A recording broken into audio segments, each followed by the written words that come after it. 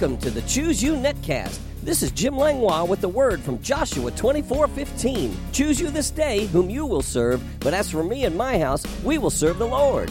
It's my prayer that this netcast will encourage and cheer you on as we join forces to draw the line in the sand, defending our faith and our households in the resurrection power of Jesus. Join me each weekday as we dig deeply into God's amazing word and bring up the rich treasures of His blessings. Are you ready? Choose you this day whom you will serve. But as for me and my house, me and my house, me and my house. I said choose you this day whom you will serve. But as for me and my house, me and my house, me and my house.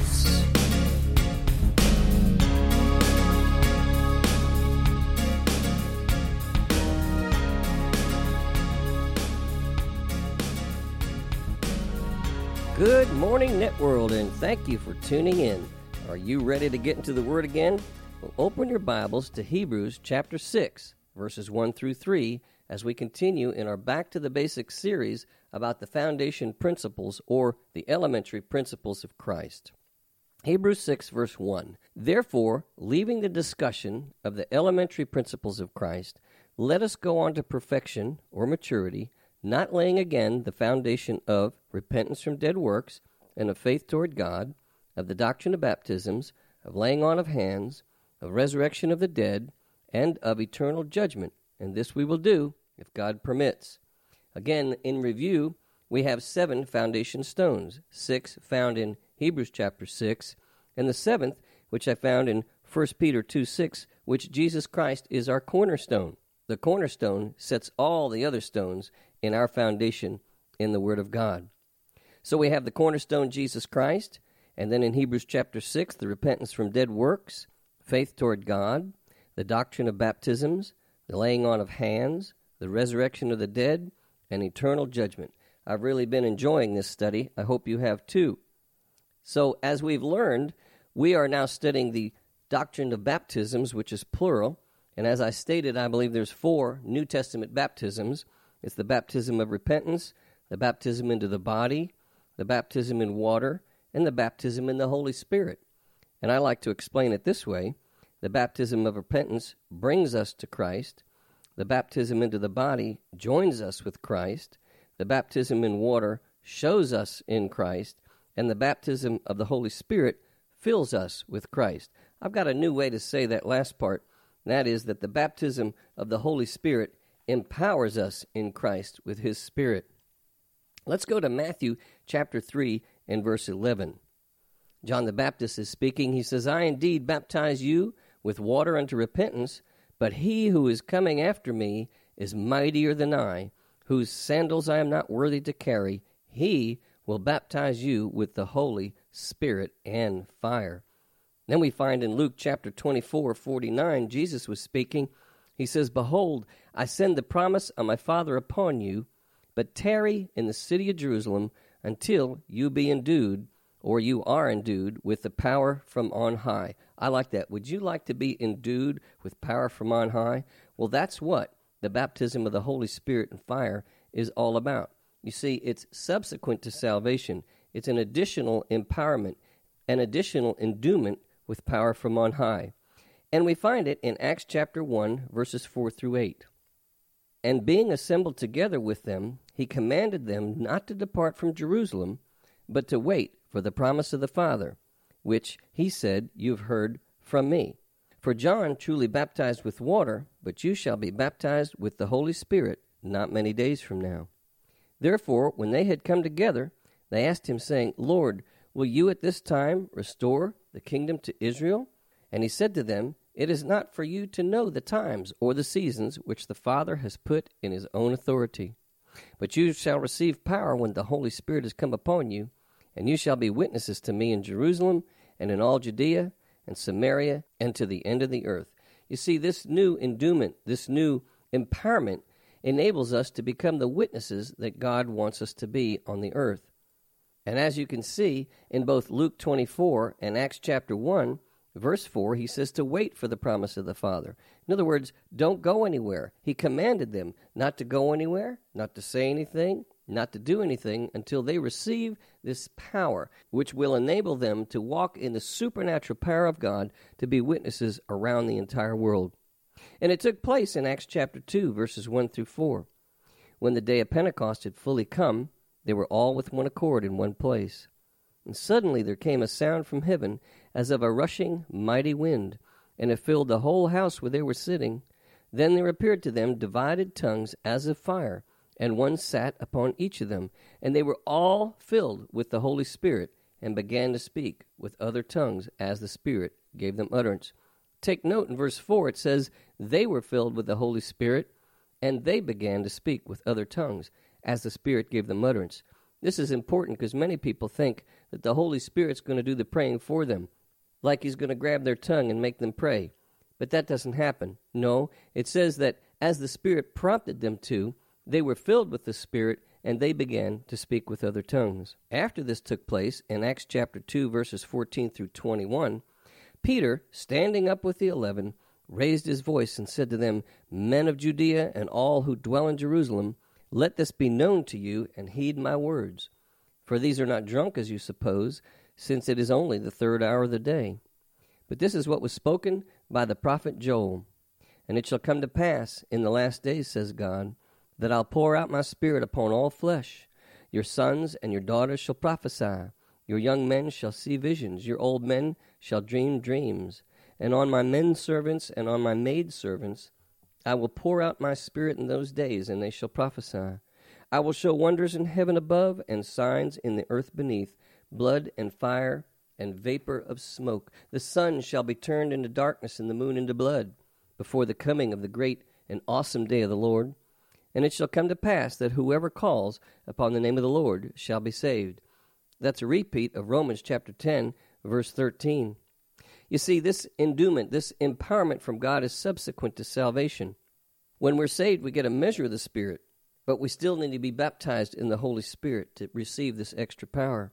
As a matter of fact, in Acts chapter 19, verses 1 through 6, it says, And it happened while Apollos was at Corinth, that Paul, having passed through the upper regions, came to Ephesus, and finding some disciples, he said to them, Did you receive the Holy Spirit when you believed?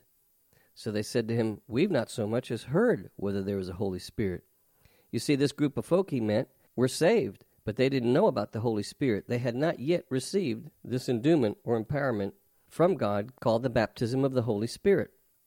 And he said to them, Into what then were you baptized? So they said, Into John's baptism. Then Paul said, John indeed baptized with a baptism of repentance, saying to the people that they should believe on him who would come after him, that is, on Christ Jesus. And when they heard this, they were baptized in the name of the Lord Jesus. Verse 6, And when Paul had laid his hands on them, the Holy Spirit came upon them, and they spoke with tongues and prophesied. So you see, these disciples who were already saved had not yet received the power of the Holy Spirit, and Paul gave them the further knowledge of that, and then they were filled, and they spoke with other tongues and prophesied. Wow! How do we receive this power in our own lives? There are 6 things we need to understand to be baptized in the Holy Spirit and speak with other tongues. The first thing we must understand is that we must first be saved. Just like we read in Acts 19:2, he said, Did you receive the Holy Spirit when you believed? So they said, We have not so much as heard whether there's a Holy Spirit. The second thing that's important for us to know is that if you ask for it, he will give it to you. How do we know? In Luke 11:13, it says, If you then being evil or imperfect, which we all know we are, know how to give good gifts to your children, how much more will your heavenly Father give the Holy Spirit to those who ask him? Well, that's proof. If you ask him for the Holy Spirit, that's exactly what he'll give you. Number 3, we need to understand that we're the ones to do the praying. 1 Corinthians 14:18, Paul says, I thank my God, I speak with tongues more than you all. What does that mean to us? It means that he's the one who did the speaking. A lot of people think that when they get filled with the Holy Spirit, that the Holy Spirit's going to grab their tongue and make them pray. No. Paul said, I thank my God, I speak with tongues. The fourth thing we need to understand is we will not understand what we're praying. Paul says in 1 Corinthians 14:14, For if I pray in a tongue, my spirit prays, but my understanding is unfruitful. What did he mean by that? Well, he meant when he did pray, or when he did speak with tongues, he didn't understand what he was saying. What are we saying? Well, that's the next point. The fifth point is, when we pray in other tongues, we're speaking to God. For Paul said in 1 Corinthians 14:2, "For he who speaks in a tongue does not speak to men, but to God. For no one understands him. However, in the Spirit he speaks mysteries." When we speak in other tongues, we're speaking the mysteries of God, and we're speaking to God and not man. But what are we speaking? And that's the sixth point I'd like to make. When we're praying in other tongues, we're praying God's will. That's found in Romans 8:26 and 27. Likewise, the Spirit also helps in our weaknesses, for we do not know what we should pray for as we ought. But the Spirit himself makes intercession for us with groanings which cannot be uttered. Now he who searches the hearts knows what the mind of the Spirit is, because he makes intercession for the saints according to the will of God. Let me say that last part there. For he makes intercession for the saints according to the will of God. So when we're praying in other tongues, we are praying God's will for the saints. Let's quickly review what we've learned so far. There are 4 New Testament baptisms. The first one, the baptism of repentance, which brings us to Christ. The second, the baptism into the body, which joins us with Christ. The third, the baptism in water, which shows us as in Christ. And the fourth, the baptism in the Holy Spirit, which empowers us with his Spirit and the power to work in the supernatural in these end days, to preach the gospel all around the world. And there are 6 things which we must first understand in order to receive the baptism of the Holy Spirit. Number 1, we must first be saved. Number 2, that if we ask God for it, he will give it to us. Number 3, that we are the ones who will do the praying as prompted by the Holy Spirit.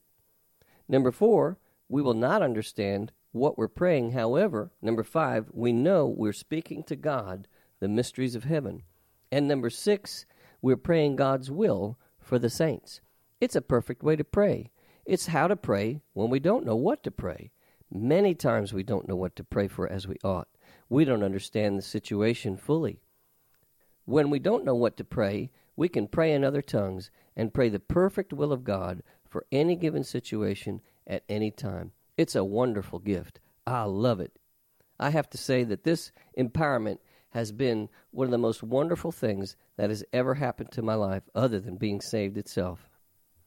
Would you like to be filled with the Spirit, with the evidence of speaking in other tongues?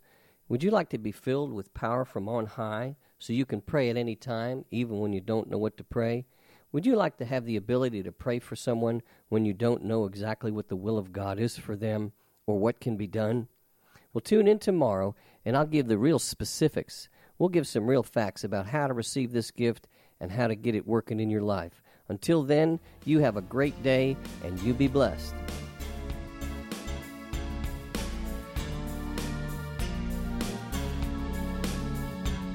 You have been listening to the Choose You Netcast with Jim Langlois.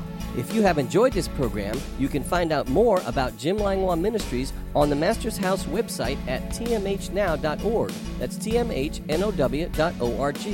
On the Media tab, you can listen to many more messages, subscribe to my daily devotional emails, and follow the link to my blog site. If you'd like to write me or become a financial partner with this ministry, my address is The Master's House, Post Office Box 1568, Mechanicsville, Virginia, 23116. That's The Master's House, Post Office Box 1568, Mechanicsville, Virginia, 23116. Online donations can also be made at tmhnow.org, and my email address is pastorjim@tmhnow.org. This is Jim Langlois saying, be blessed, you and your whole household. Until next time. Choose you this day, but that's for me and my house, me and my house, me and my house.